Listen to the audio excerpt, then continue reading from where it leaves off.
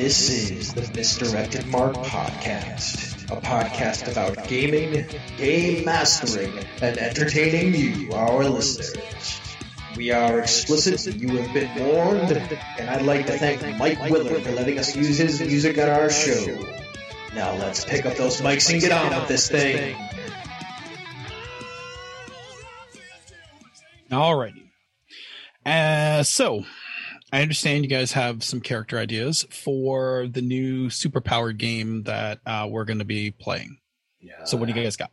I am the fear that stalks criminals in the darkness. I am that fear personified. Alrighty, that's a little grim for what I'm going for, but you know what? I like let's just see where Jerry is, and we'll figure out from there where we are. Olympian demigod, child of Aphrodite and Heracles. All right, wasn't expecting that, but that's definitely a power level different than I was thinking. But again, we can let's just, you know what? Let's just keep going and talk a little bit more, and get a better feel for your characters. I get a better idea of how we're going to make this work. All right, so Bob, back to you. What else do you got? I am the thing that keeps ne'er-do-wells awake at night. I steal the sleep of the guilty. All right. Pretty intense. I get it. All right. What about Jer? What about you? I have the strength of 10,000 men. I can talk my way out of anything. It'll be great. All right. All godly powers.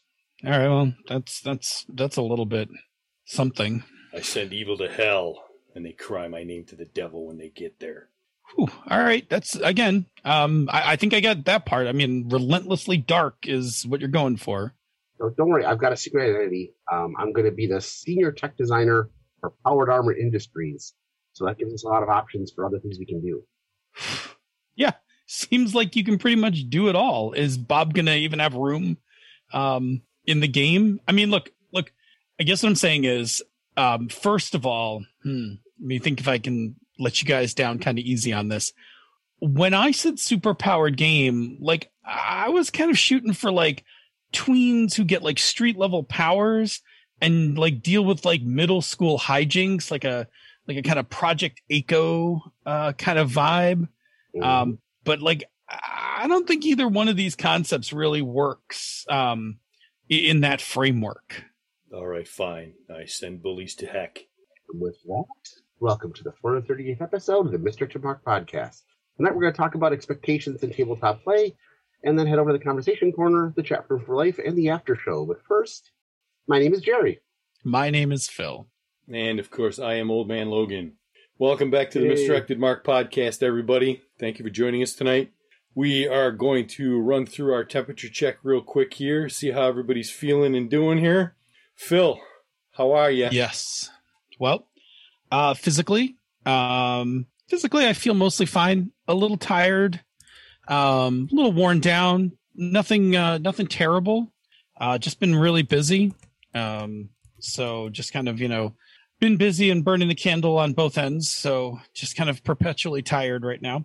Mental health wise, I'm not really in a place to talk about too much of it now. I'll talk about more in the community. I'll talk less about it, or at least vague about it some more in the community spotlight section of the, at the end, community corner thing at the end. Mm-hmm. But, I got some stuff that's going on. I am healthy, so nobody needs to be worried about that. But I'm dealing with some stuff, and just kind of trucking it along. It's just going to be an intense couple weeks. I will be open to talking about it more in the near future, so I probably will talk about it on the show at some point. I'm just not quite ready to talk about it now. But otherwise, not to be a downer, I'm doing okay. How about you? I'm doing pretty good. We're in the middle of a hiring thing. We had one employee who has retired, and so we're looking to hire somebody new. So that's always something interesting, and interviews are always exciting and sometimes frustrating. In the meantime, it's all hands on deck with a lot of people going out to cover things. So, for example, today I drove down to Wellsville and Olean, about 2 hours away and back, on a day that was hot in West York to begin with, and then I spent my day inside boiler rooms that were 105 to 115 degrees, and basically spent my whole day moist. Talk about cracking a moist. Yes, but nice drive home, listen to the podcast in an air-conditioned car, and now you get to spend the evening with all of you. So it's gonna be a lot more fun. So that's where I am right now. Powered back up. Yay, Bob. So I am physically. My neck has been cranky for the last couple of weeks again. I've been doubling up on my exercises, trying to stretch things out and everything. Arthritis is arthritis. You deal with it, you move on. I did make myself an appointment for a massage though, because I'm overdue. Get the neck and the shoulder worked on. So physically, little cranky over here. Mentally, a little drained, but otherwise pretty solid. And that'll I'm gonna take that and swing us right on into the one thing, because I'm a little drained because selling my house.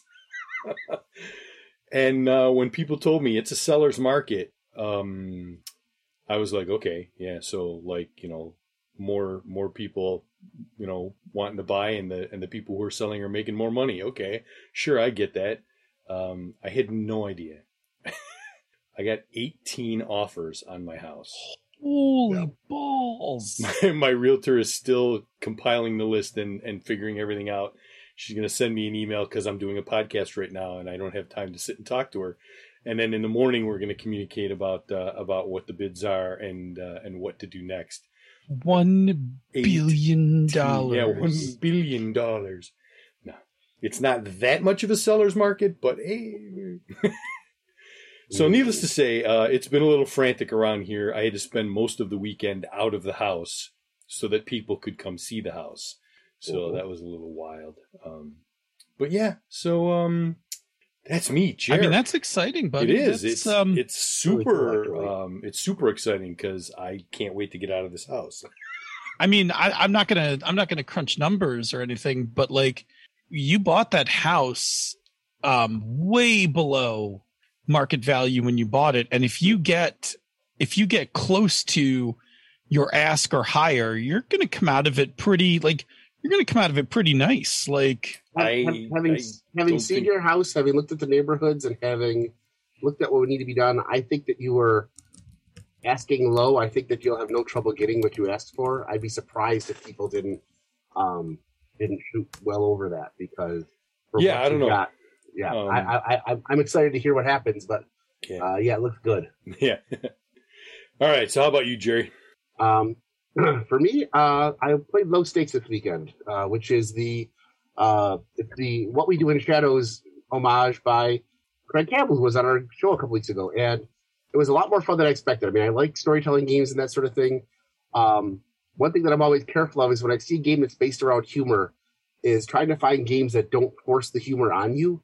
And first of all, we had Glenn Seiler, who ran an amazing game, but the rules did a really good job of making situations where humor could occur without making the humor for you. And there's a couple of random tables that just really fed to the mood and the theme and the tone of the game, so that it made it very easy to play. And I'll talk about it a little bit more in the after show. I'm just going to say that it was a great game that that really made it easy to slot in. And one of the first games I've played that was a humor game that grabbed that all real quick and had you ride it hard. And I liked it a lot. So that was really great game this Friday. Low stakes, really fun game. Bill? Yeah, my one thing for this week is back in back earlier in the year during Zine Quest, I backed a zine called Mutants in the Now, which is a homage to the TMNT / Palladium game. Yep. But completely written from the ground up, right? Because all that shit's licensed, right? So you can't go anywhere near it. Yeah. But I liked the pitch when I backed it, and I got the playtest version, and it's fantastic. I got to read through it some more, but it's pretty jammed packed, right? So in order to remain a quote zine, it's only 60 pages long. So the animal section is jammed with information, right? 3-column, super compact stat blocks for each of the animals. If you are familiar with the old Palladium system, it has its own, called the, what is it, GUP? So instead of BioE, the GUP number system for how you buy up like all your traits and stuff like that. The mechanics got a nice refresh without departing completely from being an homage to the original game. So they're still percentile skills, but they're done better. There is the mechanics for combat are more streamlined, includes advantage and disadvantage for dice rolling and stuff. It is, and then my favorite part is the layout was done purposely to look like one of those 80s Palladium books. So it is a typed font with weird bolding in places. So if you ever picked up a Palladium book in the 80s, 90s, you know exactly what I'm talking about. Yep. That is exactly what this book looks like. I sat and flipped through it. I'm really excited. I am going to put this thing out there to play because I really want to play, and I think I'm going to try to resurrect my high school TMNT group. To go and play this with me. They are scattered about the country, but if I've learned anything in this pandemic, I have a Zoom account. Yep, that won't hurt. I can make this happen, and I think they could all recreate their mutant animals in the system, and we could just play something like kind of bonkers. Have to run that same scenario. Oh, the hostage scenario at the school. Is that the one from the book? It's totally the one from the book. Yeah. Oh, yeah. That went always so horribly wrong every time. Yeah, so I'm really psyched because, one, I thought this was a really neat zine to come to fruition, but two, I got to tell you, I think it's pretty playable, and I really would like to see if the author will do more with it. Now that it's coming out of the zine part and really look at would you do a full game of this? Because I have a setting that I wrote in high school about mutant animals being kind of like a what is it? Planet of the Apes kind of thing, like where mutant animals are basically like second class citizens, like workforce, things like that, and about them rebelling against their human masters. And I would just totally be down for running that campaign again. Like a good rebellion, right? I love a good rebellion, right? So, and sticking it to the humans sounds exactly where I would go. So anyway, it's a good read. It's not out yet anywhere, so if you didn't back the Kickstarter, you're still gonna have to wait a bit before it surfaces. But I'm excited. I'm excited to flip through it and read it. It has the right amount of nostalgia with enough modern sensibilities that it's hitting it's falling into a really nice sweet spot. That makes me want to go back and like flesh out our Gangbusters redo theory that we did on the show when we did that exploratory play. Oh yeah. Although I will say this, if you really just want to try a better version of Gangbusters, I believe the gentleman's name is Mark Hunt. He redid Gangbusters, but then he also made a BX version of Gangbusters. That's right. I heard about that. Yeah. I need to take a look at that again. Yeah, I imagine that would be fine. Yep. I myself would just like to one day make a Fate version of Star Frontiers. Yeah. There you go.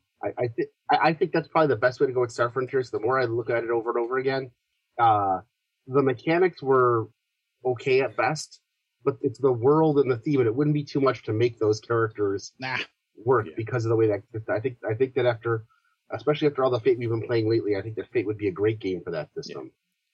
Yep. All right, we've let the one thing drift again. That's my fault. You forgot to rein it in. Ring the bell for you guys, and I contributed, so that's all right. So we should jump into the announcements. I'm going to start with an announcement that is an apology, because I have been taking over the social media stuff from Rob Abrazzato, who has departed from the Misdirected Mark word scramble. He has departed from the Misdirected Mark hierarchy and is no longer going to be a member of the administration. And so he handed off the social media parts to me, and I have neglected to do the weekly news post on 2 Sundays in a row now. So I'm going to try and rein that in and get it figured out for this weekend. So apologies for that. And well, what is the next announcement, Phil? Next announcement. You know what? I'm going to preempt the announcement I have and just quick do a shout out. There is, although this will only apply to our live audience, because by the time this drops, it will no longer apply to our regular listeners. But there is 36 hours left in Once More Into the Void. Yep. So if you haven't backed it, but I feel like a lot of us did. But if you haven't backed it, now would be your time to get in before the window closes. That Kickstarter it chugged along very strongly. They made $30,000 Canadian over their asking goal. So I mean, they did a really nice job. A lot of community books are going out. So thanks to everybody who backed to get another community copy out there. If you're listening live, 36 hours left. If you haven't jumped on the train, choo choo. Mm-hmm. Yeah. First I just wanted to make that announcement because I didn't want that to go by. But my other announcement, of course, is Voyager Watch Party Week 14. We are closing out season 5. We will, we're going to finish off the last episodes right before the season finale cliffhanger, which is very good.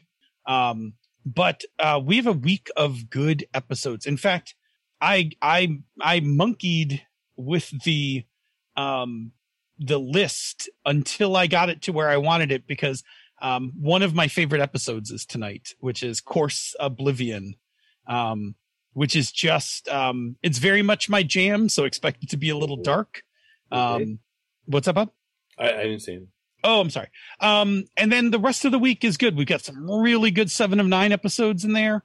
I even added a bonus episode. It was I was going to just leave it out as the bonus episodes, but our watchers have so taken to Janeway so strongly that I added in the episode 1159, which is a flashback story about one of Janeway's ancestors. Not to give too much away, but when they do the flashback, Janeway plays her ancestor in the flashback. So I thought it was like a really good, solid episode. It's a good episode to begin with. It's just, it didn't do anything for the overall canon.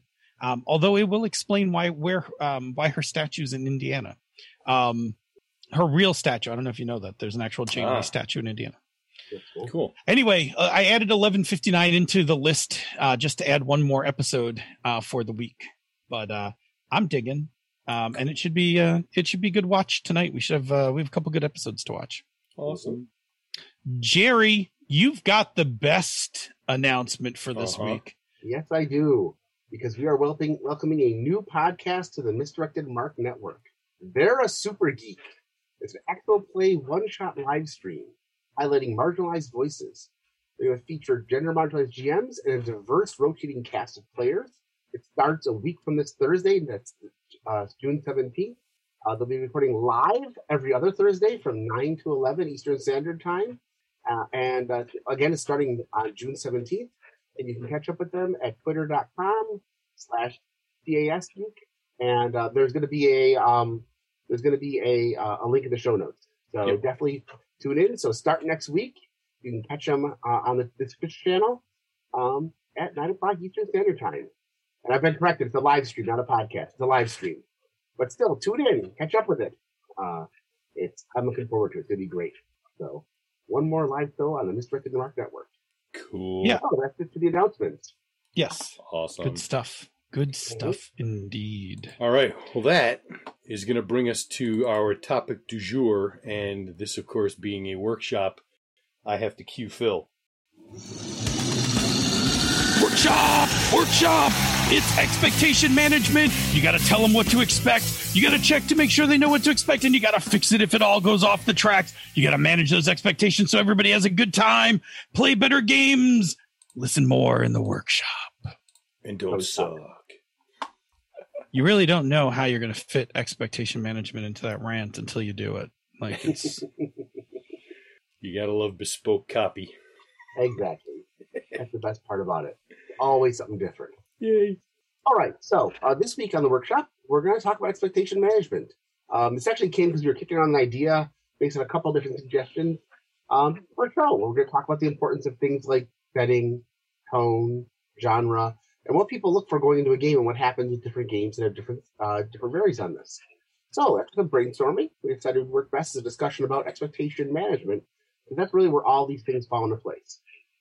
Yeah, so I started brainstorming up the episode and got that sinking feeling that we may have done this episode before. Mm-hmm. So I took a quick search in the archives, and yep, sure enough, we did something like this back in episode 324. Yeah, but since that was August of 2018, that's like an eon ago, and it's also PC pre-COVID, so that's like forever. Because that was like a millennia COVID, right? I'm going to say it's before Jerry, but those initials might not work as well. So,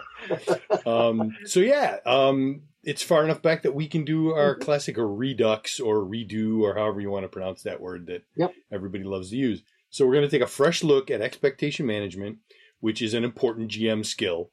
And Phil, what definitions do we need to know in order to get started with this bumper? Behold! You are in the presence of Definition Panda. Righto, we got a couple, so let me truck through them so that we can get started. Expectations, a strong belief that something will happen or be the case in the future. Right, expectations come in two general forms. Internal expectations, those are expectations that we derive ourselves. Our thoughts about things, our desire for how things will go. External expectations are expectations that are set by someone else. And those actually, not to get overly complicated, come in two flavors. There's inferred external expectations, right? We've seen something external to us that sets up the expectation. So this could be like looking at the artwork on the cover of a game. So I look at the artwork. I start to get expectations about, what this game's going to be based on what the artwork is showing me. Mm-hmm. And then there's explicit expectations, right? Somebody communicates to us an expectation. So this could just, this could be the game master saying like, hey, I'm expecting this game to be dark and gritty, right? Now I have that expectation too, right? Because you shared it with me. All right. That brings us around to the idea of expectation management, right? The actions to prevent disappointment by establishing in advance what can realistically be achieved or delivered by a project, undertaking, course of action, etc. This is a soft skill that applies to many facets of life, right? And we've talked about this before many years ago when we talked about soft skills for GMs, but expectation management is not an RPG thing, right? Expectation management is a professional skill. It is a skill that is used in so many places. In terms of RPGs, we're going to look at it as a GM. We're going to look at it as a GM skill that you use to make sure that all the players have the same expectations about a game or campaign to avoid disappointment. And this applies to single games as well as campaigns. But for the sake of ease, because I can't stand writing game and campaign all evening in the notes, we're just going to say campaigns, right? We're going to just talk about expectation management in the term of campaigns, but just realize that everything that we're saying here applies for one-shots as well. It's just on a different time scale, right? Everything we're talking about expectation management for a one-shot has to be done right before you play it, whereas for a campaign, you're going to do this expectation management over the length of your campaign. All right, then. So with the definition set, Jerry, can you talk about some of the many expectations that someone could have in a campaign? Well, it's important because there's a lot of different expectations that can involve with when we talk about games. You can probably list some of the more common ones, but as always, this is by no means an exhaustive list. You can add your own. But here are some types of expectations that can come up in your normal tabletop game. First one is setting or genre, right? These are the expectations about the different elements that are going to be presented in the setting. Often with these, if something is shown in the setting material, we believe there's a reasonable expectation that it's going to come up and play. Right? So, for example, in a Dragonlance game, it's a reasonable expectation that there might be both dragons and Dragonlances in the game. All right. Second is systems. This is going to be expectations about how the system plays and what it's going to do. And some systems are very explicit about this. Fate tells you that it's a game about dramatic characters. Other systems are going to infer it. The game engine for Corporation is called the Brutal Engine. So you can kind of expect you're going to have something much darker and grimmer. By the way, that's how you know how old the original episode is that I cribbed some of these notes from, is that it uses Corporation as a reference game. Yeah. Another set of expectations is character expectations, right? There are expectations about what the characters can do or their abilities in a game. A character who's playing a wizard has an expectation to be casting spells. Hence why first level wizards suck, right?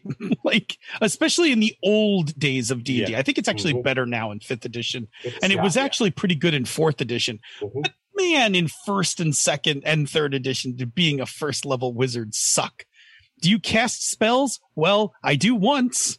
Pew! All right, protect me. Yes.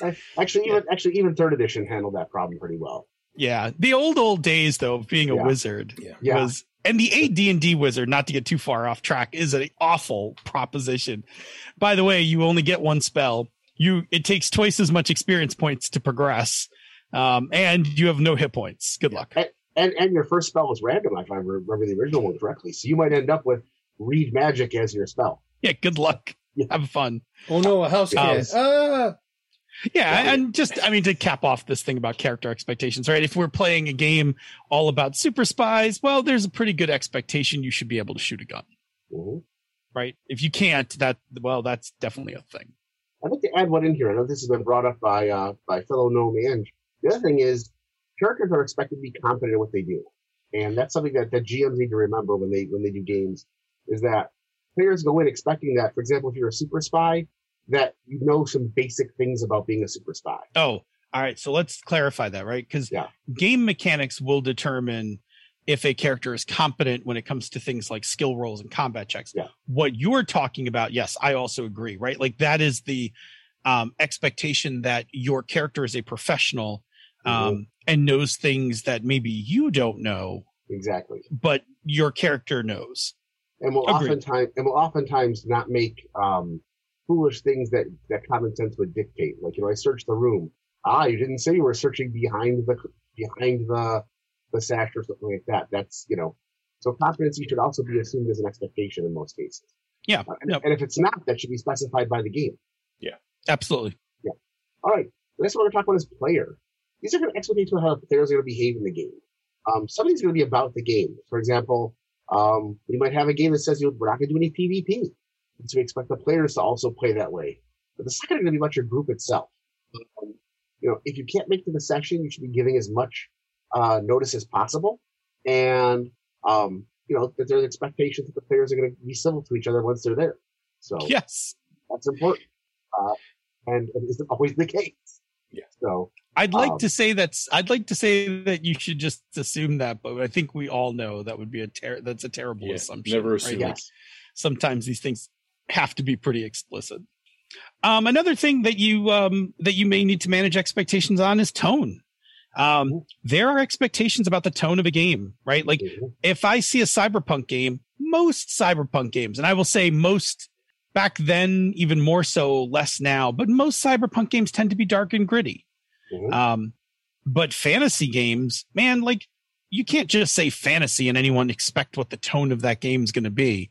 Like fantasy runs everything from like super high fantasy of like flying dragons and flinging spells like right out of the gate to being a rat catcher in Warhammer, fantasy, right? Like there's no implied expectations for fantasy. And you know what? In our example of superhero games, when you talk to somebody from different genres, and if one person is expecting 4-color comics, and somebody else is expecting Teen Titans Go, and the third person is expecting, The Watchmen, or what was the one about the Dark Knight Returns?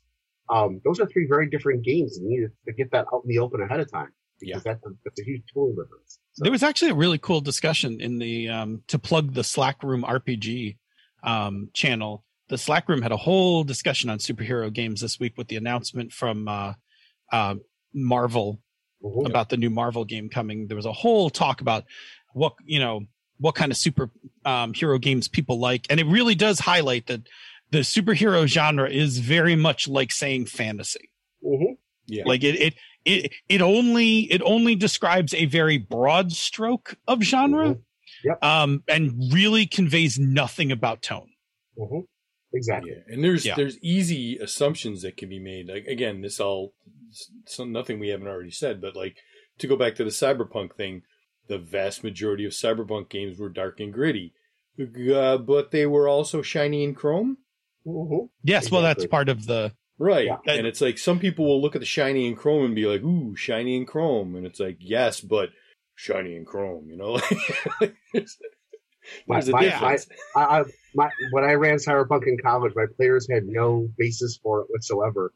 So they played every Cyberpunk game like they were superheroes. And they just refused to buy into the dark, gritty, depressing. And they was like, no, we're the good guys. We're gonna stop all the bad guys. And that's how they played it. How we played it. I mean, I'll run that game. If everybody was on board. Yep. They just refused to give up. They refused to accept that they could not succeed, and they somehow did.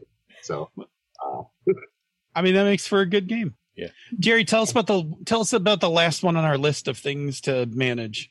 Well, that's going to be expectations about the session or expectations about the campaign itself. These are basically expectations on how it's actually going to go, how long it's going to be, what the basic tone is, what kind of advancement are we going to see, and what kind of story arcs are we going to have in the game. And those are all important because somebody who wants to play, I'll try this, but I don't want to play for a year and a half in this game. It can be different than somebody who just wants to come in and get into their character and stay there for a decade. We already discussed tone, but advancement's another big thing, especially in a lot of the games that are more level based or point based. People that are in it for the character advancement layer will be disappointed if we're at different levels. Pathfinder First Edition actually had a whole section on whether you were running fast advancement, slow advancement, or average advancement. And depending on what you want to do with your characters, change the experience points they were going to have. And making sure everybody was on board with the same thing made a huge difference. And of course, go ahead. Yeah. I was going to say my solution to that was always to just throw XP away. Well, yes. But that's not what we're talking about here. We're talking about how they expect to see advancement, though. Oh yeah, but my advancement system was at the end of every module, everybody goes up a level. Yeah. And that makes a big difference too. But you have to talk about that ahead of time because there are lots of games. We're all lucky that we all play pretty much in groups of players that all come to the game already having known each other and what we're kind of expecting.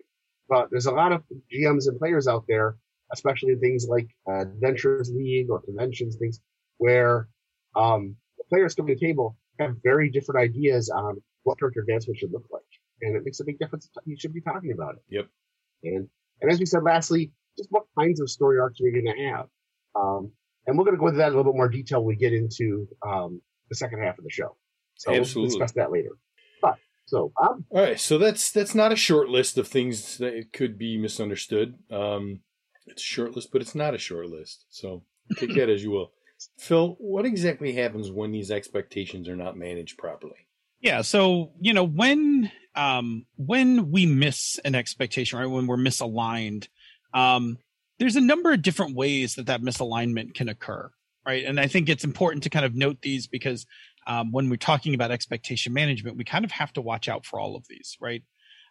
So the first one is just a false expectation, right? So somehow somebody got an expectation in their head that just wasn't correct ever, right? Like everybody was like, oh, cool, we're playing, dark and gritty cyberpunk. And they were like, cool, we're, like, I'm going to play like the rich kid, the rich kid who's slumming it kind of thing or whatever. Right. Like just totally didn't get one of the expectations.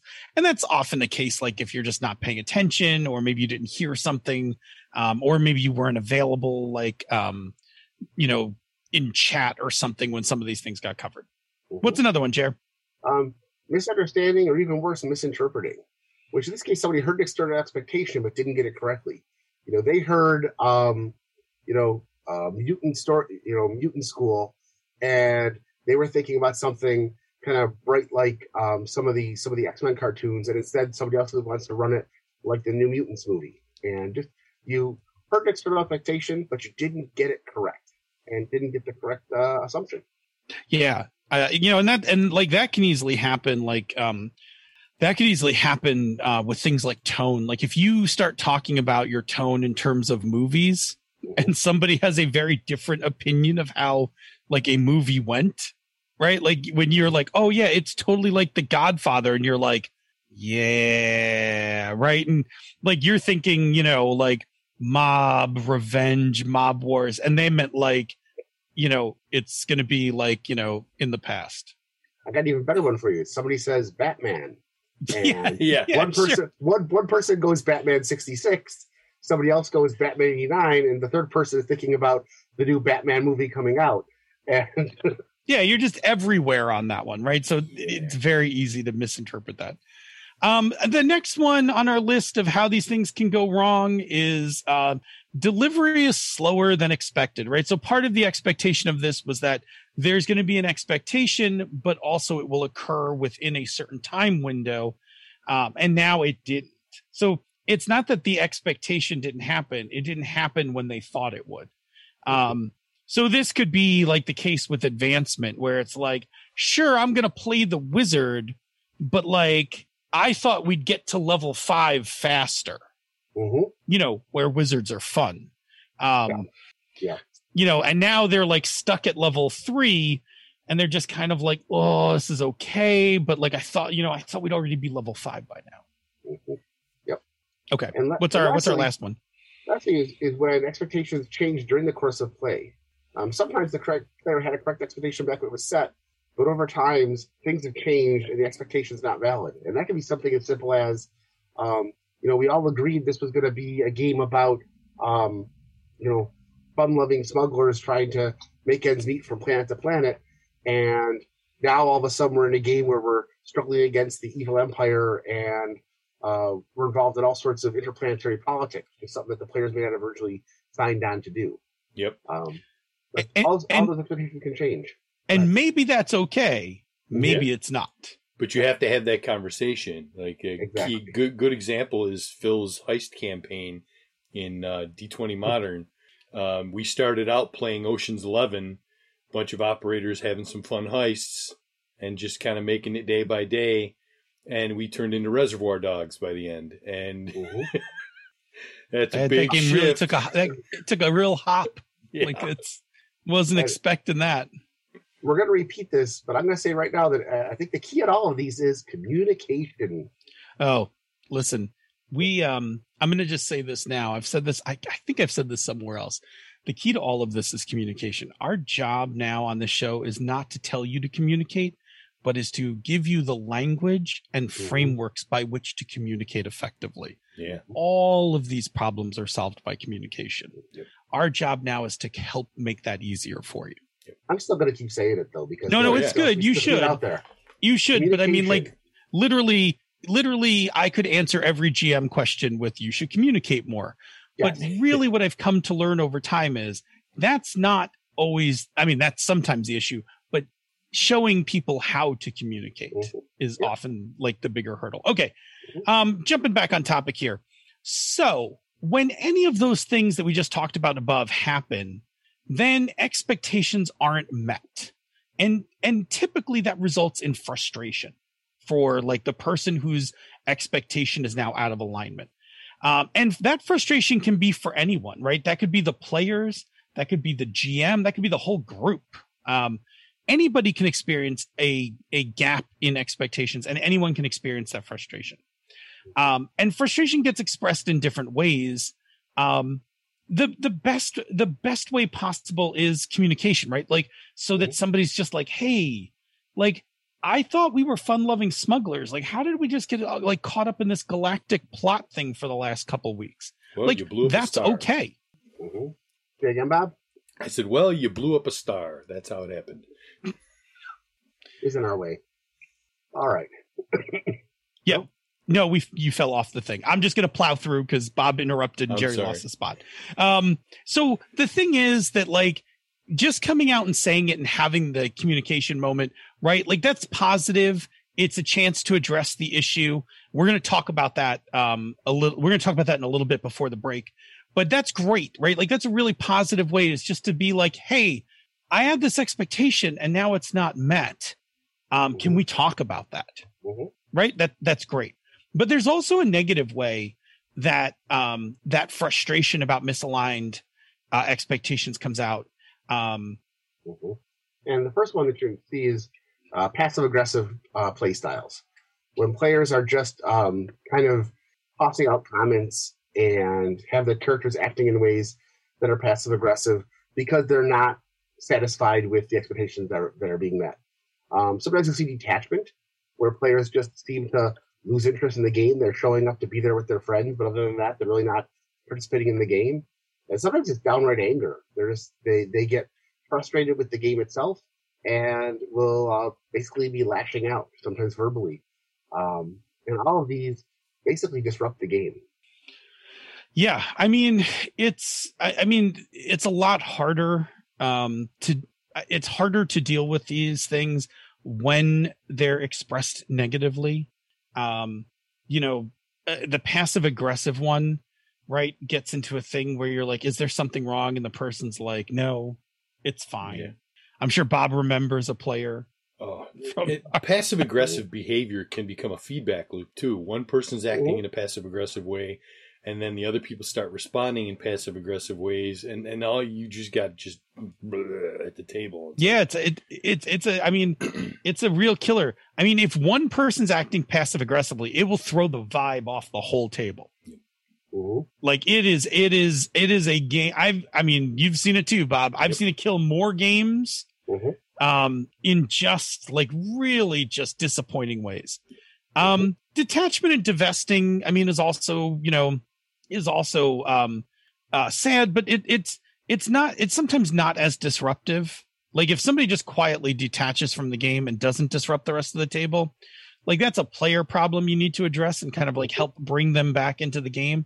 And sometimes a detached player will just, if they're really like not happy with the game, they could actually just withdraw quietly from the game without disrupting the rest of the flow of the table. The problem with detachment and divesting, though, is that when you've got players that do that and don't leave the game, is that oftentimes it hampers the rest of the role playing because they're not participating in scenes and situations and input that the rest of the players would want to play off of.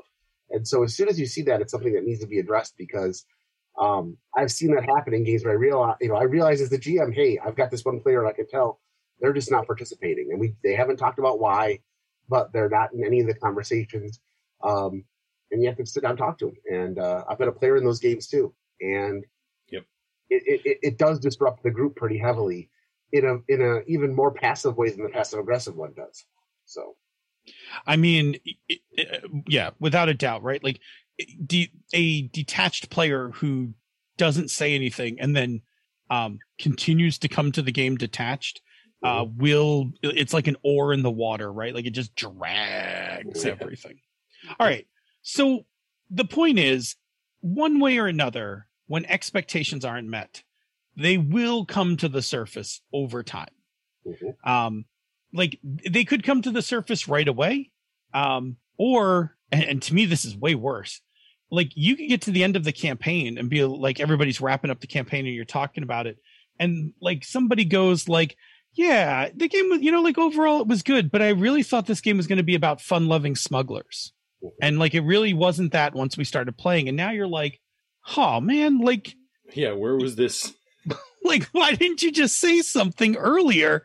We could have tooled the game back or something, right? Like, I was in a game like that where I kept waiting for the main theme of the game that was announced as the whole core of the game to occur, and we got to like the third adventure, and I'm probably like, I'm not seeing any of this occurring, and I don't really know what's going on with this. And by that time, it was too late because we were like a week away from ending the campaign, and I hadn't spoken up earlier because I just thought the GM was building towards something that just never got there. Yeah. And it's kind of why the game, I think, imploded at the end, was that we never got to that point, and I think everybody was struggling with different things and didn't see what was going on, but we didn't talk about it. And you want to see that. I'm sure I've had games that I've run that have gone the same way. I'll tell you right now, I have had passive aggressive players, and in my 80s days, I was that passive aggressive player multiple times because we didn't know what to talk about it. So yeah, there we go. Communication is key, kids. Mm-hmm. All right. So rather than being reactive to expectation gaps, we could instead be proactive by using the expectation management skill. Jerry, can you give us an overview of the activities that make up expectation management? All right. We're going to start by discussing 3 major activities that go into expectation management. And the first is going to be setting expectations. This is working towards creating a common set of expectations for the group. You'll be building that foundation of expectations which the campaign is built on. Set them, talk about them, get them lined up, and discuss them. The next one is going to be check-ins. This is what you do once you've set the expectations and everybody's agreed on them, and then you start moving into the game itself. You want to keep occasionally just dropping comments in and checking with your players once the game gets underway, or as a player, checking with the GM once the game gets underway. This is to actively ask people if their expectations are being met. And the whole idea behind this is to basically take a preemptive approach to missing things or misaligning or mismanaging expectations as they go, and get them to like before they manifest in a negative way. Don't assume that all the players are on board or that they're moving at the same pace you are. If everybody's talking about it, you can find out that little problems that are starting to occur or things that are missed, you can realign and get them back into the game. And that's the third part, which is realigning. Basically, reset and reestablish mismatched expectations. Get the whole group back to a common foundation. Find out what it is that they were expecting out of the game. Make sure that they know what you were expecting out of the game so that you're all on the same page. And if we're straying from that and that straying is causing a problem, because it doesn't always cause a problem, sometimes straying from expectations is good, get them back to the common foundation, or just reset those expectations.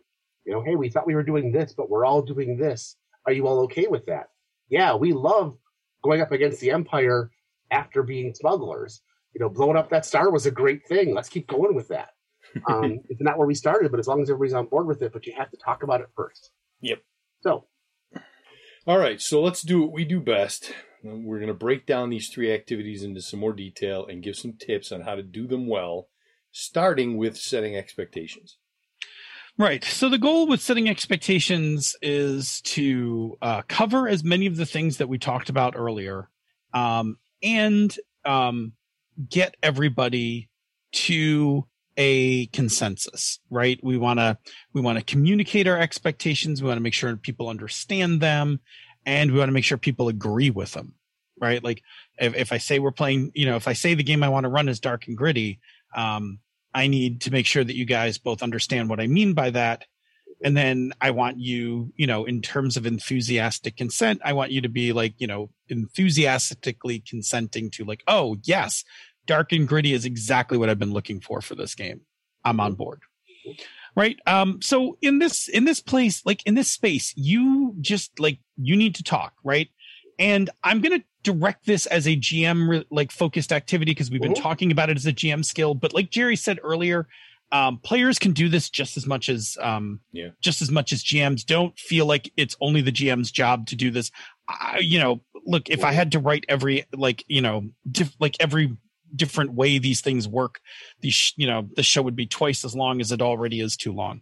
But I think it's important to state what you said though, because I think far too often players feel it's not their place to say something until they're asked when it comes to this sort of thing.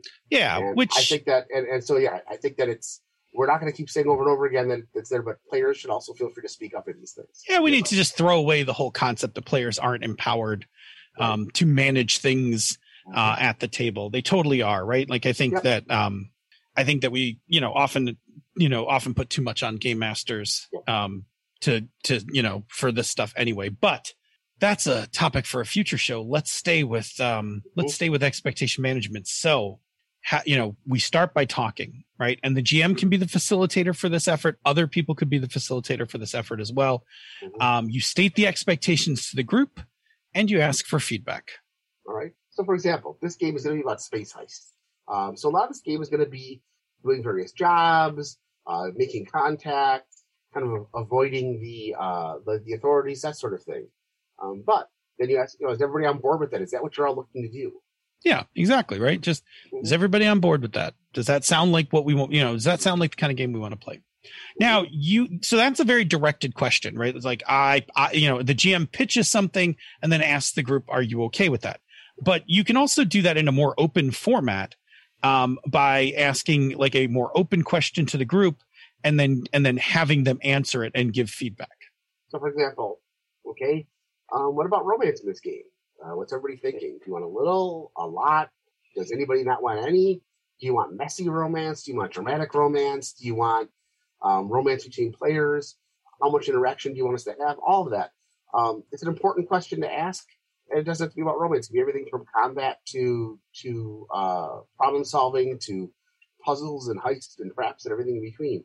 But ask some of those questions. If two people are thinking, give it open, and then people can give their own feedback and let you know. And it may be different for different players, and you may have to refocus different things. Yeah, I will also say that you don't have to use just one of these formats when you do it, right? So if I'm coming to the group with a particular idea for a campaign, I might come in saying, listen, I would like us to play a Space Pirates game that is bold and adventurous, something a little more lighthearted, like a Guardians of the Galaxy kind of thing. And that might be the thing I put out there as a very directed question, like, are you guys on board with that? But then I may turn around and be like, okay, so if you guys are all on board with that, let's talk about other supers, or let's talk about romance or whatever. And I can put that question out as an open question because it wasn't germane to my idea of what I wanted to run for everybody. So I can leave that part open and kind of get everybody's feedback. Whereas if I just walked in and was like, I want to play Space Pirate game, and open that question up, maybe it's not the game that I was hoping we would get to play. So you can mix and match those two types of questions based on stuff that you specifically want versus kind of group consensus on other things. So neither one of those questions is better than the other. They're both just tools for kind of facilitating the discussion. Okay, so the best place to set all of these expectations, of course, is going to be session 0. I think that's a no-brainer. The real challenge here for session 0 is to remember to talk about all the different parts. And for that, if you're going to be the GM and facilitating this, having some sort of tool or outline of what to talk about, like what expectations to set, is important. And for that, I need to recommend Cats by Patrick O'Leary. The link will be in the show notes. I think many people are familiar with this, but if you're not, let's just quickly go through what CATS stands for. All right, the C is for concept. In other words, pitch the game. At a very highest level, what's it about? We are going to be playing a sci-fi game involving the players as smugglers and space pirates struggling against the Empire at the end. Yep. The A is for aim. Explain what the players are trying to accomplish. Can somebody win? Can everyone lose? Are we trying to tell a specific type of story? All right. The T is for tone. Basically, have a quick conversation about the game. What's the tone going to be? What's the default? Are there different options for gameplay? Is it going to be serious versus gonzo, action versus drama? And then come to a consensus on what the group actually wants out of that sort of tone. S is for subject matter. Explain what ideas might be explored during gameplay. do those ideas make anyone uncomfortable? What kind of boundaries do we need? Sometimes this then flows into a safety discussion, and honestly should flow into a safety discussion. I have used cats for a while now for prepping my session zeros. And it's kind of a wonderful way to start that conversation. Sometimes, depending on the game, I will add additional things to that list, or like I might like blow out a section with some more information or whatever. But cats is usually a really good way to start to have the conversation about the expectations. It's a really solid foundation to start with. Yeah, I mean you've been on the been on the receiving end of it several times now. So yeah, I typically typically what I do is I do cats and then I do safety. Right after we finish cats, we go right into a safety discussion with lines and veils and whatever other tools we're going to employ for the game. But that usually helps get everything on track. Awesome. So once we've set all our expectations at the table and the game is underway, how do we check in? All right. Well, once the game's underway, you want to check in, and it's not all that complicated. It's really just about having a conversation. What's tricky is getting people to be candid and talk about their expectations being met. And we see this all the time where players don't talk about the things that they want early on for a variety of reasons. So the first thing is that the ability for the group to be candid is going to have to be about trust. Right. It's trust that everyone has an equal voice at the table, be it player, be it GM, be any other reason. Everyone has an equal voice. And the second thing is that they have to trust that no one's going to be ridiculed or shouted down for their opinions. Yep. They want to make sure that whatever they're going to be saying is going to be accepted by everybody. And among friends, this is easier. Among strangers, not quite as much. But you want to set that up and make sure that you say it out there. Like there's no bad ideas here. Let's toss them around and see what we like. Yep, absolutely. And then lastly, that there's trust that what somebody says will be heard by the rest of the group, right? That it will be heard, it won't be dismissed. And again, that ties right back to the ridiculed and shouted down, the equal voice and all of that. But all of that bundled together is the kind of trust that allows us to be candid. Mm-hmm. All right. Now, there's no easy path for making all of these things happen, but it's good to take these things to the group, and then the group also has to do them once you tell them what to do, or once you state what you want to do. Make sure the group actually does them. So, here are a few tips. Yeah. So, take turns and take deliberate turns so that everyone gets a chance to speak, right? Yes. So, and I don't mean just like I take a turn and then like somebody, I don't mean like I take a turn and then somebody takes a turn and then we, move on to another topic. I mean, we go around and make sure that everybody has a chance to speak. Even if they didn't speak, we at least ask them. Like, oh, you didn't speak up during this so far.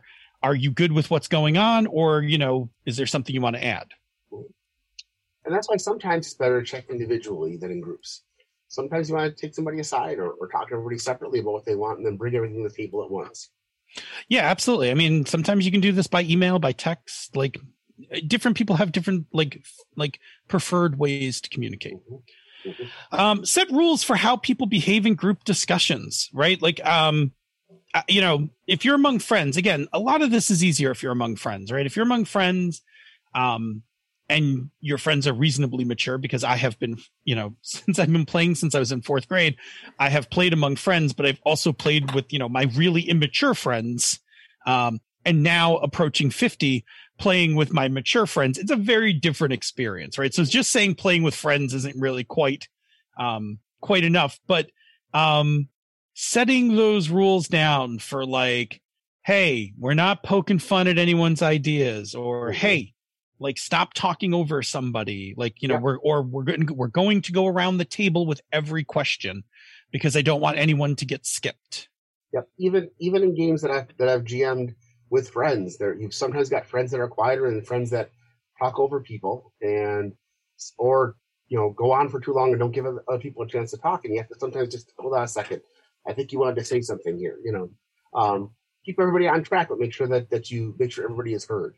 So, which brings to the next one, which is repeat back to someone what you heard them say to acknowledge that you've heard and understood them.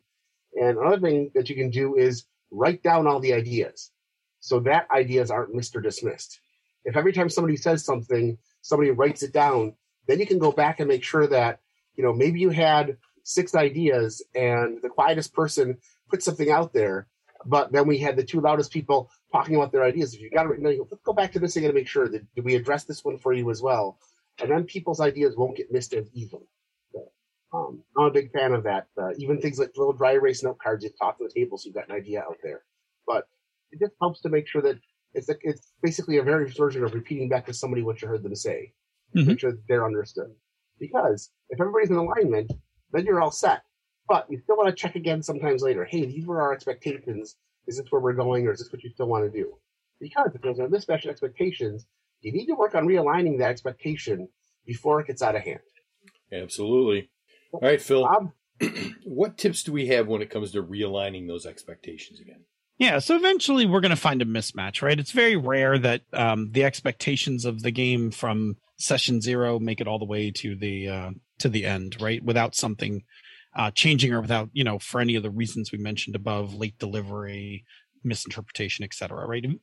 Mismatch is not a mismatch is not a flaw. Kind of expect that it's going to happen, which is why you're doing the check-ins, right? Because we want to proactively find these mismatches and address them early. So, first of all, it's important to note that mismatches aren't always problems, right?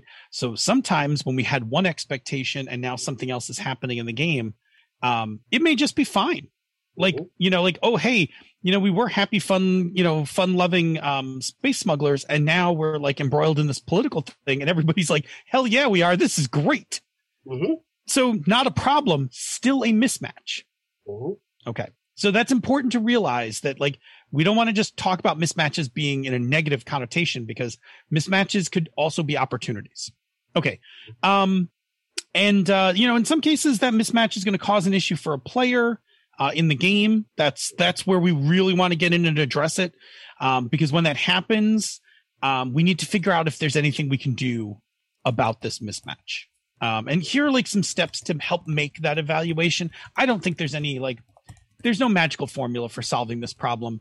But here's some ideas for kind of how to step into understanding and understanding like what's going on and how you might fix it. First, figure out how to understand the misalignment in the first place. You want to make sure you're clear what the mismatch is. Make sure that you're all talking about the same thing, that they're not dissatisfied, but it's not really an expectation. Look for the root cause and not just the surface symptom. What is causing this misalignment? Yeah. Determine what it would take to align the expectations, right? So look at whether this is something with like the way the campaign's set up. Like, are you going to need to are you going to have to fundamentally change some story elements? Do you need to house rule something? Like, get some idea of like what it would take to close this gap. Yep. And then consider the ramifications of making a change. What's going to be different if you make some changes to meet these expectations? It's going to be positive or negative? It's going to dramatically affect the story? Is it going to affect just that one player, the whole group, the game itself, or the entire campaign? Because those are all important things to consider, because one little change here can make a huge difference down the line or protect other players. Then you kind of need to decide if this is actually a good idea. So this is interesting because this is like 3-year-old text I'm copying, and I'm not sure I'm 100% on board with this anymore. So let me take a stab at it. In terms of whether it's a good idea, really what we're looking at is who's going to be affected by this change, right? Mm-hmm. If it's a change that like just needs to occur to the character who's had the mismatch and doesn't really affect any of the other players, and it's not really going to upend the campaign or anything like that, it's probably fine to just go ahead and make that change. Like, you don't really need those things are easy. If it's something that's going to like have a larger disruption, like it affects several players or it affects the fabric of the campaign or something, it's worth having a larger discussion about it with the group. Again, I think that most groups can actually weather most of these changes. In my past, I would have said, like, in the past, I'm not sure I would have been quite this flexible. In my very far past, I would have been very inflexible, as I often had a vision. I use that word very seriously and ironically, a vision for my campaign.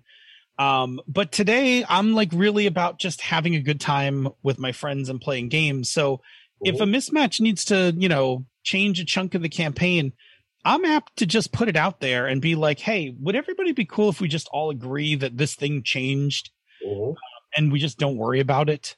And 9 times out of 10 with the groups I'm currently in, the answer will be, yeah, sure, that's fine. And we'll move on. So that's going to differ for your group, but understand that like small changes that affect just a character are probably fine to just put through. Larger ones, really require the input for the rest of the group. I would never recommend implementing a change of a large scale and not address the rest of the group beforehand, right? Like that's a pretty dick move. But I think that, depending on the maturity of your group, those discussions can be had. If your group is not very mature, this is going to turn out to be a problem, right? Like people are going to get upset and you may need to either find other solutions or other players. Like, I don't want to be harsh about it, but life is short and you should just play games with people that, are cool and that you love. And trust me when I tell you that thanks to the internet, you can find those people. They don't have to be local. Right. I'm blessed to have local players who are wonderful. Yeah. But if, in the olden days, you would just have to like live with the people that you had in your game group. I don't feel like that's a need that's a necessity anymore. I think as GMs, we all get to that point where you get to that one day when you realize it's okay to throw a player out of the group when they're having trouble or when they're causing trouble, and the world isn't gonna end. And once you get to that point where you say, you know what, I'd rather play with people that have fun, your whole perspective changes. And that's probably an entirely different topic we want to put in also, Bob. Problem players. How to not giving a fuck anymore is our topic. Future topic. Okay. It's great. Yeah. Anyway, I guess the point of it was I had some stuff written, but it's pretty dated and I don't like it now that I'm reading it on the fly. The point is, as we've said before, it's all about discussion. If you're going to talk about a change, let me just do this really quick. The best way to talk about change is the following way. You want to say what the change is. You want to say what things are going to stay the same and what things would change, right? Because that's what people, that's when you say what a change is, where people's minds go to next are those two topics. What is going to, like, how am I going to be affected? I.e. what is going to change for me and what is going to be the same for me? And if you have that discussion with the group, like, hey, I need to change out, our central bad guy because, for whatever reason, here's what's going to change. I still want to have a central bad guy, but I'm going to kind of change the political structure or whatever. And we'll still like be running from them. Like that's the things we're going to do the same, but what's going to be different is like how you're going to attack the organization because it'll have a different structure. Yeah. Everybody cool with that? Yeah.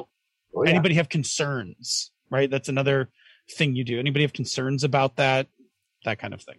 All right.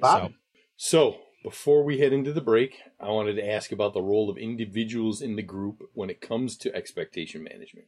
We know the GM is the de facto facilitator. I mean, that's been their role since the position was invented. But it's not solely on them, right, Jerry? As we discussed earlier, this is very, very true.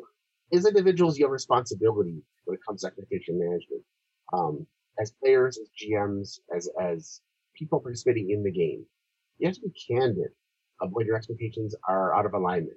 I've seen a lot of players that don't speak up because they're afraid they're going to upset the GM or their GM's going to feel disappointed, like, oh, I'm hurting his feelings by telling them that their campaign wasn't amazing or that they're not meeting this. You got to be candid with them. And it's not easy for all the reasons we talked about above. You can't control the group, but you can come to know what your comfort zone is for being candid. And it's something that all the players should be addressing. Yeah, like, are you comfortable talking in a group? You might be. Mm-hmm. You might not be.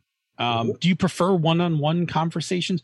Do you prefer face-to-face? Do you like text over face-to-face? Like sometimes people do better texting things that are harder to say, like critiques or comments, than they are saying it face-to-face, because there's a certain amount of like firewalling that you get with texts. Years ago, I ran a bunch of games in Syracuse that, like 3 different campaigns in a row, we had problem players, where we had 6 good players and 1 or 2 bad players. And the problem was the players didn't feel comfortable speaking up to the problem player. So it always came back to, well, Jerry, we want you to talk to the player about this and tell them this, or just kick them out. And if we actually put them on the spot and said, hey, okay, who wants to vote on this person leaving? Nobody would raise their hand, even though when they're not there, they will all tell you. And they're just not comfortable with that. It was a very odd thing, because you realize that some players just don't feel comfortable talking to the group, even when they all know that they've got the other 5 behind them. Nobody wants to be the one to say you should be gone, or that this isn't doing what we want it to do, or this campaign isn't working right. Sometimes one-on-one is going to work better, because you can just get the information out and then take it from there. But it shouldn't always be on the GM. Sometimes the players need to instigate that conversation, because the GM might not know that expectations aren't being met. So you have to be aware of it. So you just want to figure out how to be candid in a way that's safe for you to get the information across. But if you do have a mismatched expectation, bring it up whatever way you're most comfortable. Texting, email, answer a question in a group forum, talk to the GM privately, open it up to the whole group. Does everybody else feel the same way? All of that can be done. Yeah, exactly. All right. That is our overview on the topic of expectation management. Let's take a break. There is some pressing chat that has to be discussed once we hit the break. But before we do, and I hate to hold up Bob any longer, but Bob, tell us about another show on the Misdirected Mark Network. We've got this show called Bone, Stone, and Obsidian. If you're a Dark Sun fan, you need to check this show out. Jesse and Robert take monthly deep dives into the Dark Sun setting. They discuss it across all editions of D&D, and they have fun with it. And if you're, like I said, if you're a Dark Sun fan, this is the show from the Misdirected Mark Network that you want to jump on. So, that being said, I just want to say that the synergy of the show topic and my own expectations of selling a house, it's a glorious, union of bizarre. But you got an email while we've been recording. I got an email while we've been recording with the summary list of the offers that were made on my house. I won't go into the actual numbers here I may say something in the after show, but to not drag this out too long, it's beyond my expectations. Oh man, drop it in the Zoom chat. I don't need we don't have to talk about your finances, but I kind of need to know just how far over are we talking? Yeah, it's the sheer volume of offers and the numbers that were offered beyond what I would have even guessed at when I first started thinking about selling the house. I was going into this 3-4 months ago completely willing to take a loss. Dude, you're killing me. Type a number into Zoom. Type a number into Zoom. All right. With that, no one else has to see this. Just we're going to go back to the topic of expectation management with our roundtable questions, starting with this one. With type the number into Zoom. I'm working on it. Shut up. All right. Our first question is, name a time in a game that you GM'd or played where there was a mismatched set of expectations, and then how did it get handled? Ladies and gentlemen, this is what we're seeing when everybody's kind of losing what they have. Okay. Marvel Face Rip. I tried to write a 4-color 80s style Marvels game for group of players who either had read no superhero comics or brought up on the Watchmen, American Flag, Dark Knight Returns, and Grim Dark movie. I kind of assumed going in that when I said 80s superhero game, that everybody knew the kind of genre I was trying to run. But only one of them created a superhero. The rest focused on characters with antisocial characteristics, brutally violent powers, or motivations that weren't in line with heroic actions like greed and vengeance, etc. They all came with a different expectation. And once we identified where the expectations were to match, we just decided that it was time to switch to an entirely different game for those players after 2 weeks. And because this was the third attempt to play a superhero game with this group, we decided we're just not going to play that genre with these players because it was just the wrong expectations. This group was never going to, with 5 players, the 5 of them were never going to align on what kind of game they thought a superhero game should be. And that's okay. We just know that that's not a genre to run with that group because the expectations were all over the place. But we had to talk about it because I really wasn't paying attention the first time to see what the problem was. The second time, I kind of wrote it off to a new player adding the group. By the time we saw the third one, realized that just when I said superhero, different people had different ideas on what it was. And we were never going to be able to run a game with all 5 players playing their idea of a superhero game together. And so you just move on to something else and find something that works for everybody. And in that case, Star Wars. So that's what we did. So we identified it and moved on. Odd? Yeah, I racked my brain on this one, and the only one that came to mind was the one that Phil's about to talk about. So I'll let him do it. Yeah, we were both there for this, and it happened very recently. In our I Hunt pilot episode, the expectation for the game is pretty clear, right? On the cover of the game, it says I Hunt, monster killing in the gig economy. Very clear, right? And we did a full cats and we did all of that. Yep. As we prepped our game, and in the pilot episode, the pilot is run differently. It's more of a narrative structure than it is an actual session. But it's designed to kind of like tell the characters' initial stories about how they kind of come together.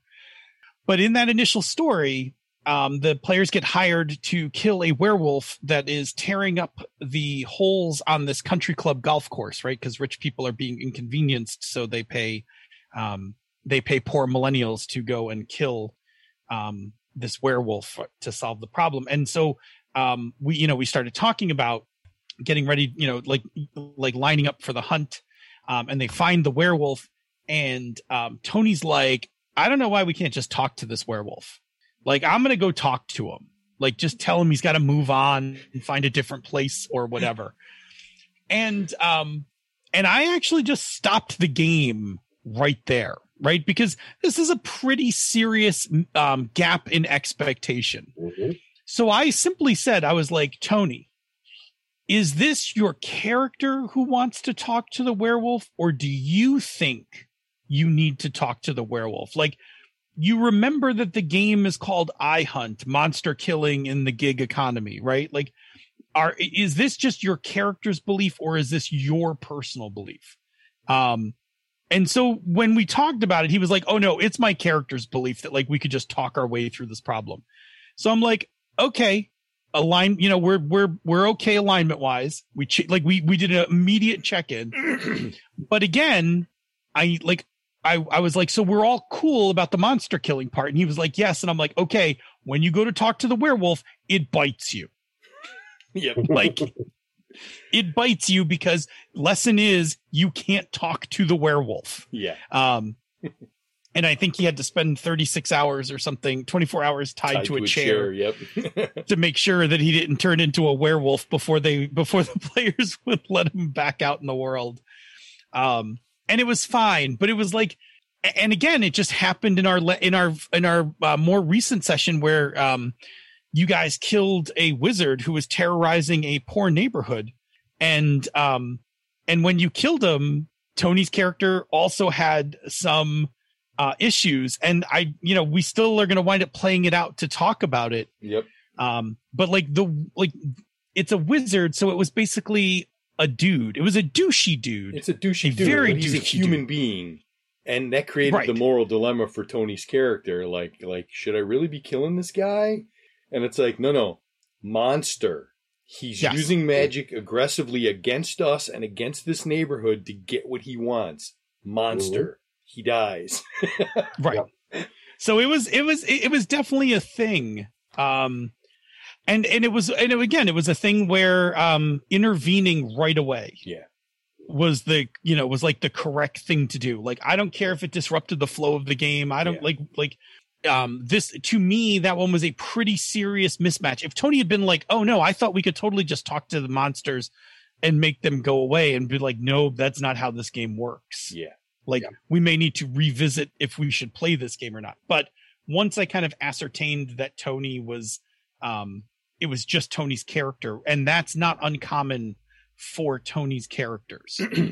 Yeah, and especially this one, because this character, complete noob to the monster hunting scene, like, had never gone out on a hunt before. I was the seasoned veteran, essentially, going, we got to go do this thing.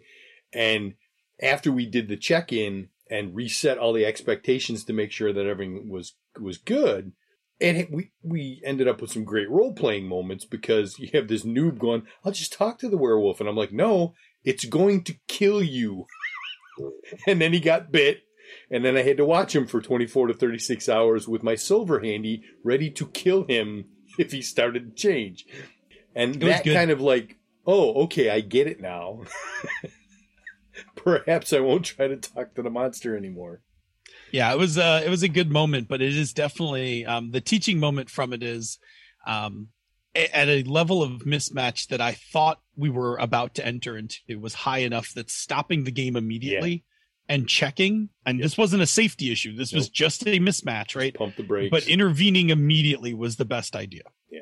And that's a game where I can see that happening to a lot of groups, having that discussion, making sure, because your characters are going to be having moral dilemma problems throughout that game. Like and you're supposed to, right? Yeah, like that's the whole yeah. The implication is clear. It's monster hunting in the gig economy. You're out there trying to survive. You're trying to make rent. You're trying to pay for medication by going out and killing monsters. Now you've got this human dude. Doesn't look like a monster. Looks like a douche. Does that mean he should die? Still a monster. But now on the flip side, somewhere down the road, you're going to run into the attractive vampire who is somebody's boyfriend or girlfriend or whatever, someone's significant other. And it's like, no, I only drink animal blood, and like, I don't hurt people. Like, I just want to live. I just want to survive. And, and this person is in love with me. And it's like, okay, well, do you kill that one? Yeah. Contract's a contract, right? Contract's a contract. And here's the thing about iHunt, right? This is what made me, and then we'll pull this back onto topic. This is what made me love this game, is that the monster part is not the horror part of the game. No. The horror part is living in the gig economy, rampant right? It's being and capitalism. It's exactly right. Capitalism is the horror of this game, because for just the reason that you said, it's like, well, this vampire's actually operating within the confines of society, which is great. But I also took this $5,000 contract, and Aunt Sue needs a new breathing device. Yeah. So I guess it's coming out of you, vampire, right? Which is horrible. Yeah. Which is exactly why I fell in love with this game, because the concept of it is so smart in that it plays with your expectations as it goes. It does. So we did not talk about that because we talked about expectation management today, but expectation subversion is a very powerful tool, right? Yeah. Subverting expectations is a very powerful tool. I'm a huge fan of it, the way Star Trek uses it in various series. And we could do a whole, I don't know if we could do a whole topic, but we could definitely do a good chunk of a topic on subverting expectations. Yeah. Anyway, we should move on to our next question. Yeah. All right, number 2. Have you ever had a expectation turn out to be wrong? Is it was what you agreed it would be, but not what you expected? I'm going to let Bob answer this. We have the same answer, but this time, since I answered the last one, you answer this one. Yeah, I went through my mental list of times where I thought maybe this happened, and it came up with the exact same one that Phil did. We decided, after having a very successful campaign of Tales from the Loop, to advance those characters in age a bit and play them in Things from the Flood. We took our timeline for our version of Sweden, Norway, I forget. Sweden. We advanced everything up, and we sat down to play. We we know Things from the Flood is a darker game, right? The characters, you can actually get killed, whereas the kids can't get killed in Tales from the Loop. So there's an extra edge to it. There's a little more darkness to it. But when we sat down and actually started to play, it was so dark. The story that we led with about finding one of our classmates dead and then trying to investigate how it happened and just dealing with it. Like, it was so dark. And we just sat and talked about it and went, not ready at this point in time. Like, if things in the world around us were bright and happy with rainbows and puppies and kittens and sprinkles and, you know, we maybe would have went, okay, yeah, let's keep going. Let's do this. Let's run this game. But everything that was around was just bringing us down. And we're like, no. But if I remember correctly, that was like mid to like, I think it was summer of 2018. It was, I mean, we hadn't even hit pandemic, right? Like, but it was and here's enough. The thing about it. We did everything correctly from expectation management point of view. Yep. We had multiple discussions about this game is darker than the other game. Yep. This, you know, like this is the 90s version of the game to the 80s version of Tales from the Loop. Yep. And we're going to deal with more mature topics. And we went through a whole cat's everything, you know, discussion about. We went through a whole safety discussion about it. And we were all on board. That expectation was managed, but in a way also then, like when we got into it, we were like, oh yeah, this game's dark. And then we were like, this is too dark. Like, I can't play this right now. And that definitely affected the game. Like, it was a perfectly managed expectation. We were all on board. We were all eyes open to it. And in the end, it was like a little bit more than we expected. Yep. So, and that's legitimately, that is also a thing that can happen. You can manage the best expectation and then also have it miss the mark. Yep. And in that case, we shut down that game, not upset or anything. We all were like, okay, well, yeah, it's a really dark game and maybe we'll come back to it later. But, you know, I think we all want to play something happier. Yeah. We wrapped it up. We put it up on the shelf and said, maybe we'll go back there someday.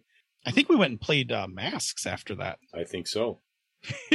our you know, which we had a great time playing because it was a much lighter, completely different tone. Yeah, which is okay. Like, that happens. Jerry, I think you had something else in mind. Yeah. I misread the question. That I did play a game that the expectation was wrong, but it wasn't what we agreed it would be. It didn't end up being what we agreed it would be. It just we had an expectation that didn't get there, and I kind of addressed the next question. So I'm just gonna say, I really don't. I can't think of a game I've played in where we set an expectation. The GM took us to that expectation, but it turned out to be not what we expected. I've had plenty of times I've been in games where we set an expectation and then we got to the end and we never got to that expectation. Yeah. That's a different question. Yeah. That's that's the unfulfilled expectation. Yeah. Yes. Which, you know, is also difficult, right? Like, it's difficult when you are wrangling a game to it's difficult to get like all the, like, especially like early on in the game, if like everybody puts down their expectations on the table. Sometimes you get to most of them. Sometimes like a handful of them like become the through line for the game completely unintentionally, right? Yeah. Like, I was talking about something different where the GM set an expectation out and we never got that expectation. Like, the whole theme of the game was not what was. Oh yeah, that's a very different. I'll say, we played a Blue Rose campaign, and Blue Rose is touted as the romance game, the game that has romance and has romance things in it, and did not see a single romantic interest character for the entire 12, 15 weeks we played the game. Like, there were no characters that were for the first half of the campaign. It was a little creepy because we were playing like late teens, so there was a limit on what we could get involved with. And then when we aged our characters up 5 years and kept going, there were no character. There was no chance. No characters were coming towards us. We'd meet NPCs and they were just the most horrendous, annoying, or really bad, horrible tropes. Like, this one's got a mother who always misunderstands everything you say, and so is this going to be fighting? So they're going to no, we're not interested in any of those. And so we never got there. And so I guess the game might have that mechanic in there, but we only had one player who actually had a romantic interest in the game that showed up that was aligned with them. The rest of the time it was just We were just kind of wandering around trying to solve mysteries with no clues, and it didn't work out. The game was fun because we had good players, and the GM did a good job with the storylines that were there, but we never saw a single romantic interest. Same thing happened with 50 Fathoms. We played a 50 Fathoms game. I created a character who's basically a swashbuckling, romantic, seductive pirate, and never came across a remotely compatible character. And in both cases, I waited way too long to bring it up. For Blue Rose, I brought it up towards the end of the game when I was like, hey, are we ever going to have romantic interest in these characters? It's like, oh, well, we're going to stop the campaign next week. All right. And that's a different thing. Yeah. Oh, it's a different thing. All right. But it legitimately is a thing, right? Like, and again, when we started off the show, we talked about things like implied expectations and things like you saw the cover of that game. That game is touted as the Mercedes lackey of like fantasy games, right? Like it's supposed to be about a particular genre of fantasy. So your expectations going into it are exactly that. No, this was advertised as the romance role-playing game. This is the game about fantasy romances, and we never had any. Yeah, and that's It's and like I said, that's not to dump on the GM. It's just we never got there.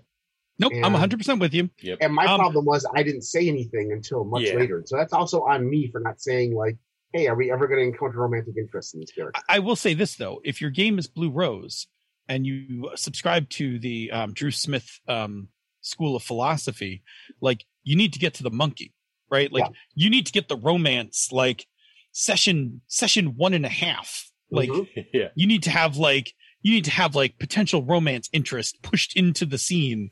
By session 3, there better be a love triangle going on here. Damn it! I have heard that there is some pretty excellent advice, and I have not gone and looked at it, but I've heard there's some pretty excellent advice in Thirsty Sword Lesbians about romance in games and things like that. So cool. I think part of it is, and this is something about, this is a little side note, but hell, we're going to go there. I think part of it is I don't think, and I've read the rules, I'll have to reread it again. I think there's any rules for like giving gyms encouraging like how to do that.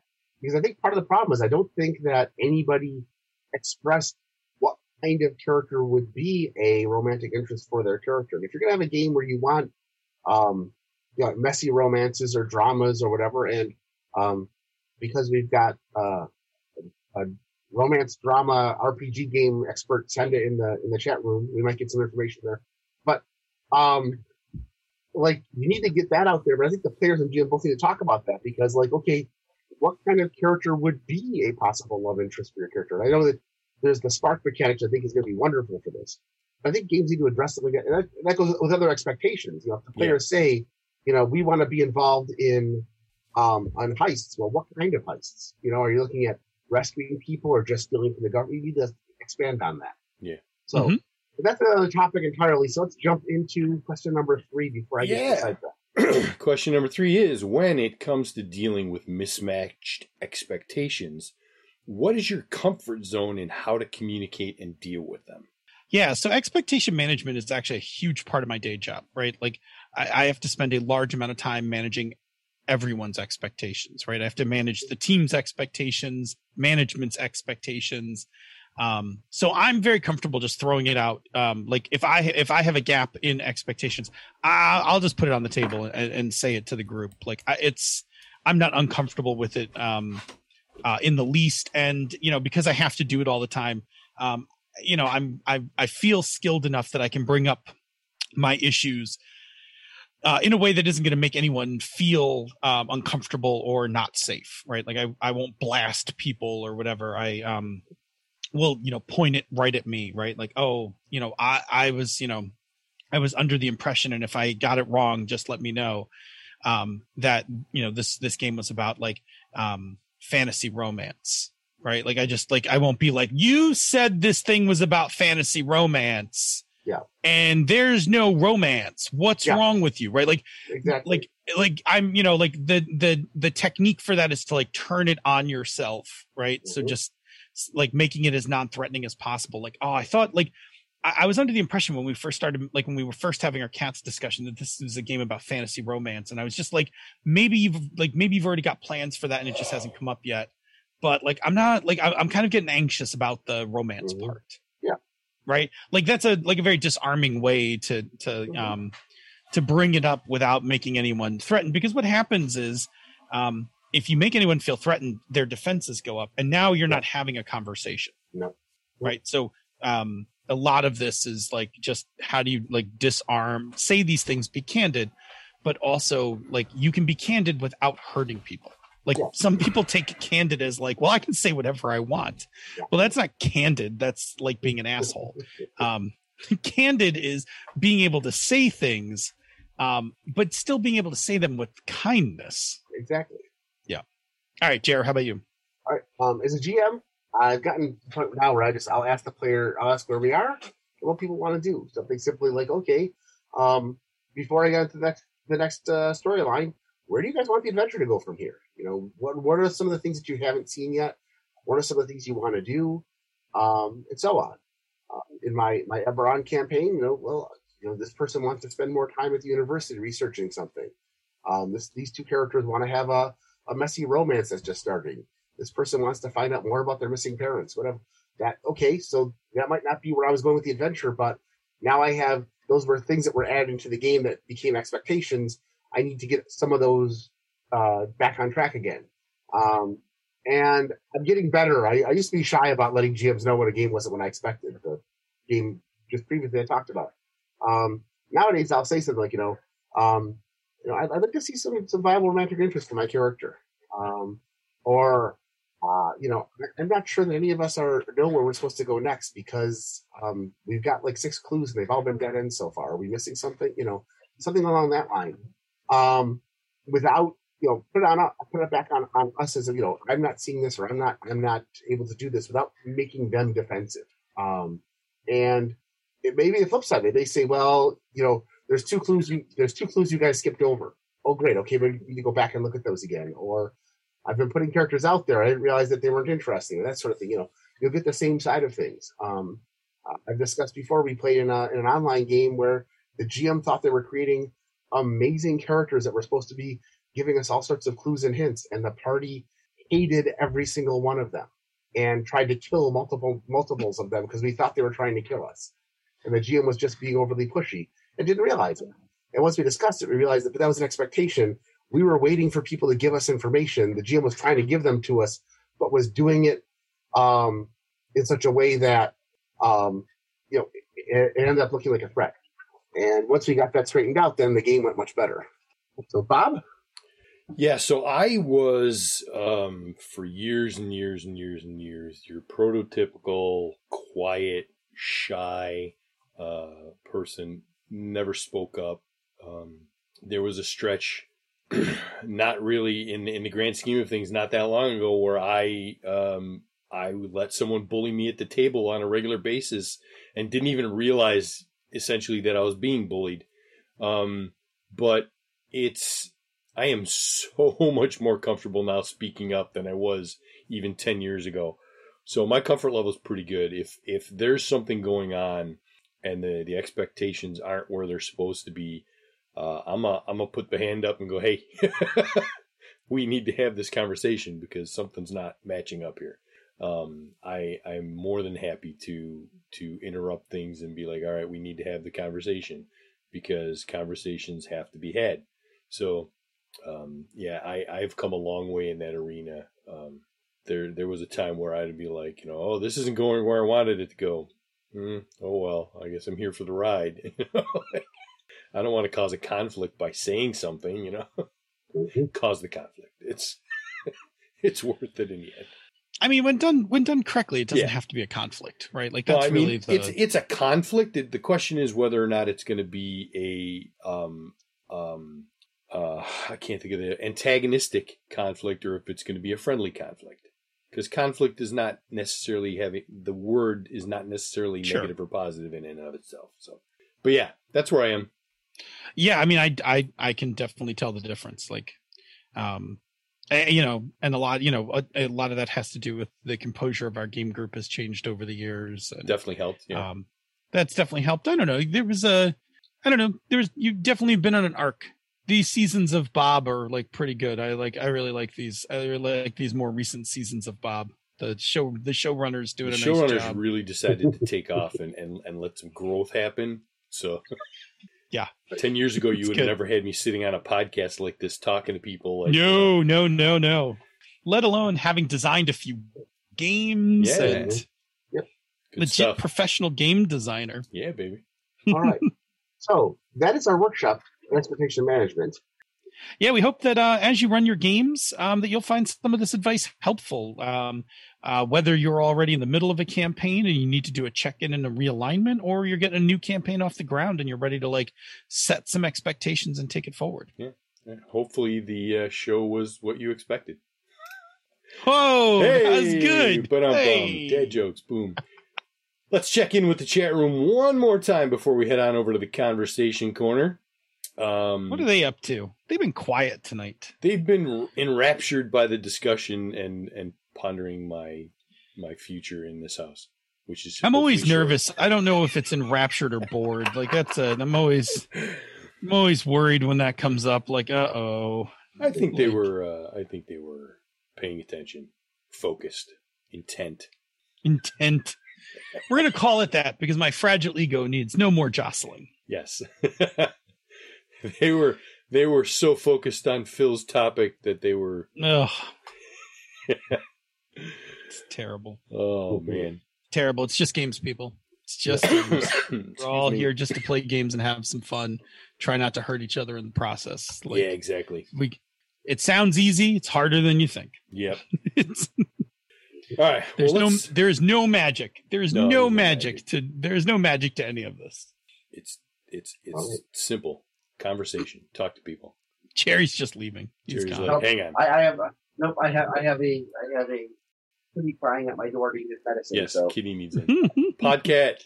All right. Are we so- good to just Yeah, bounce? we're gonna bounce right into the conversation here. So let me find the button. Boom, boom, boom, boom. Yeah. So as we said at the top, my last couple of weeks have been a bit of a blur. My housemate moved out. All major furnishings left the building. And a big empty room with a recliner and a TV tray in it. Are you gonna you have a tape? Now I have table. since purchased a coffee table and a couple of end tables And we did movie nights. That recliner was very comfortable. So. yeah, so there you go. And then I as soon as that happened, it was like, all right, time to put the house on the market, and that whole process went a lot faster than I thought it would. Had some conversations with the realtor, and then it was like, all right, we're gonna ask for this much, and we're gonna put the thing up on the website on Thursday, and we're gonna have appointments on Friday, Saturday, Sunday, and Monday, and then offers will be due by Tuesday at noon. And here it is Tuesday, and I have offers, and I'm like blown away by the volume and numbers. Yeah. Here in Buffalo, it is a seller's market. It is amazing. Yeah, it's well more of a seller's market than I originally expected. Wink, wink. So yeah, very happy. That's in between all of that, I've been still trying to keep up on Voyager. Although this past week I didn't do very well. Watching my my lunch short form show of Castlevania, just finished up season 3, which did not go as I expected as well, and that was an interesting ending. And then the Bad Batch, and looking forward to Loki tomorrow. Like like just so many things going on. So I'm a bit of a flustered mess at the moment, but hey, these things are what they are. Mm-hmm. And let's see what Jerry's been up to.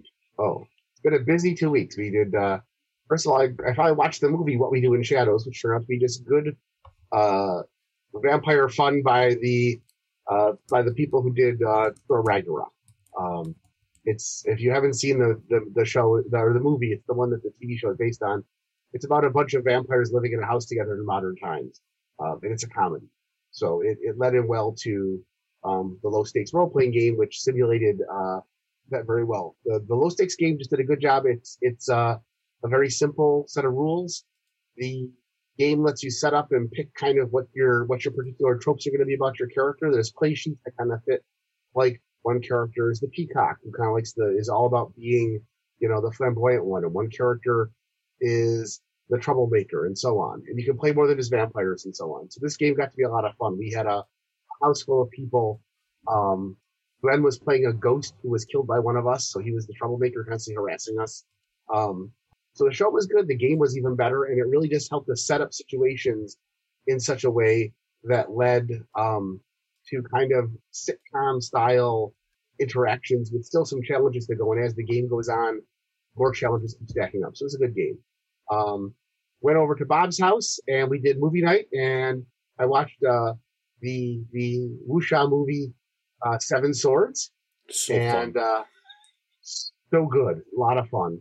And then Bob, we discussed that I had never seen The Man with the Iron Fists, which keep getting bad reviews. And I thought for a movie that was obviously an homage and slight parody of martial arts films, it did it very, very well. I really enjoyed it a lot.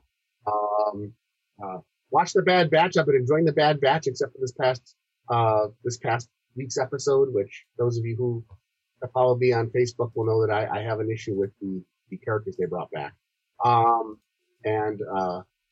got to play our Savage Eberron game, which we haven't played in over 2 months. So getting the game jump started again was a lot of fun. Got a chance to have some good interaction. It's an investigation murder mystery, which are always difficult for me to run, but I've got pretty good players who just kind of create their own encounters in such a way that helped me kind of get the clues out there. And that worked out really well. And lastly, we had our first dinner. Bob and Chris and I got together this weekend, and we had a dinner on Saturday and went out to a Mexican place I've never been to called Don Juan's, which was really good. But just to sit and talk to people outside and chat with a bunch of vaccinated friends. And then that night, Chris and his partner Jen and her sister Bridget and I sat down and played board games, and it was fun to play a board game with somebody in person. So it's like there's a level of normality among our friends that's getting there, and I really like that a lot. So despite how stressful and hectic the last 3 weeks have been and are planning to be for the next month with new employees and everything, my social life has been a lot more fun with my friends. It's been really good. So, Bill? Yeah, I didn't do any of that stuff.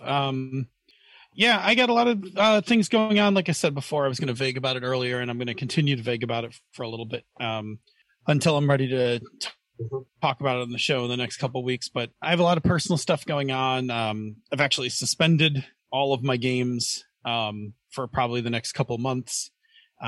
So I haven't really done anything. I did go out on Sunday to hang out with Bob, Glenn, and Tony. Instead of playing iHunt, we got together at Bob's place, which was nice.